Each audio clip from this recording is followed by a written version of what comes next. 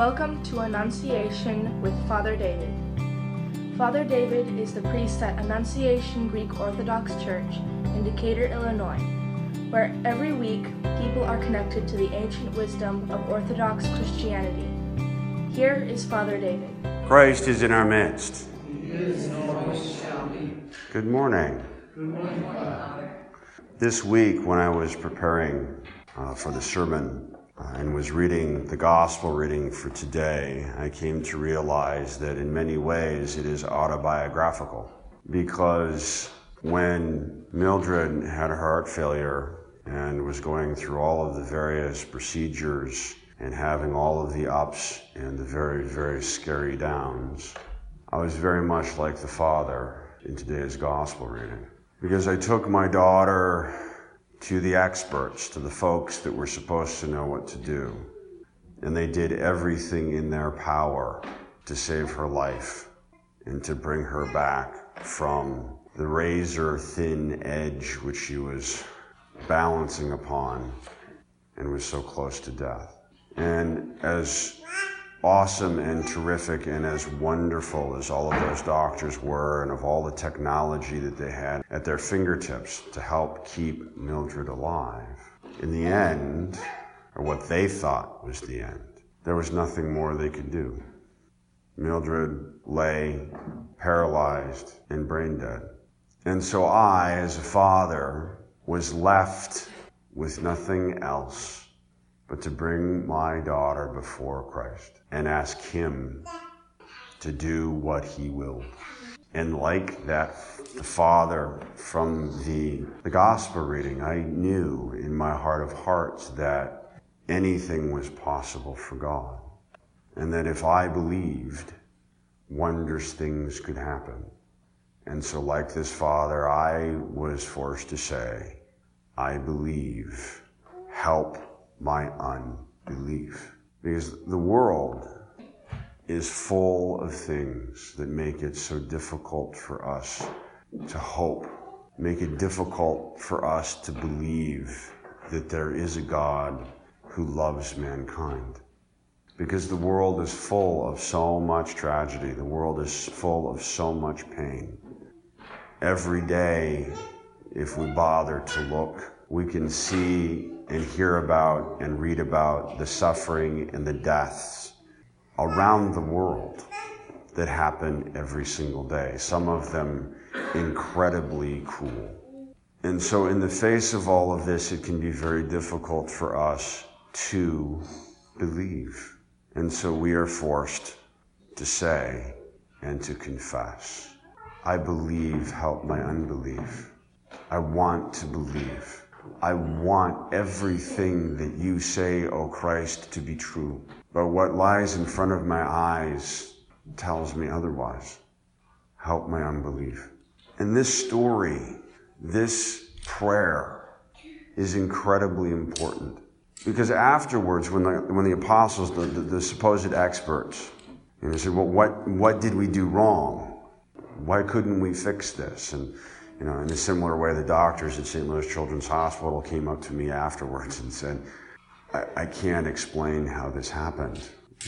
What was the difference between Mildred and everybody else? And the answer in both cases is very much the same. Christ says, this one needs prayer and fasting. So in both cases, it took Christ, it took God to save these children. Despite all the efforts of humankind, despite all the best science, all the best minds that we could throw at them, it took God to save these children from their illness and from the pain and disease and the problems that beset their lives. But God created us according to his image and likeness. And as such, we have all of the various characteristics that God has in a limited form. And when it comes to our salvation, when it comes to the path that we are to walk towards the resurrection, God wants us to participate in that journey. I believe, help my unbelief. I want to participate as much as that it is possible for me to help save me, to help save my fellow human being. Help me do that. That's what God wants from us. And so therefore he gives us prayer. He gives us fasting. He gives us the church. He gives us his body and his blood. And he gives us a multitude of opportunities to help, to love, to give, so that we may go through our life and say, I believe, help my unbelief. And that through life, that belief gets stronger and stronger and stronger because of the miracles that we have seen with our own eyes. And so that unbelief begins to fade into the background as God works in and through us, as we pray, as we fast, as we give alms to the poor, as we help those in need, as we help and love our fellow human being. And in the end, yes, we are doing all of these wonderful things, getting closer to God and allowing God to grow in our lives, but it is God and God alone who accomplishes these great and marvelous and wonderful things. And at the end of the day, that is indeed what allows us to say, I believe, help my unbelief.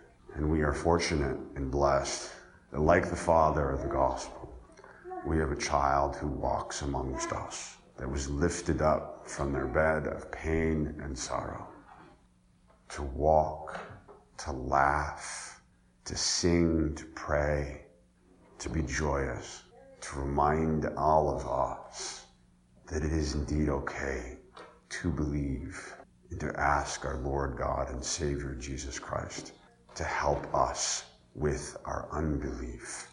And that child is one of the things that he has given us to help us with that unbelief. So let us look at the world and all of its trials and tribulations, all the death and suffering that it offers. Stand up. Have faith that God loves every single person that exists in this world, regardless of where they are and what they do. And say to Christ our God, I believe that there is a path for salvation for every single person in this world. I believe that every single person in this world will eventually turn towards you. Help my unbelief.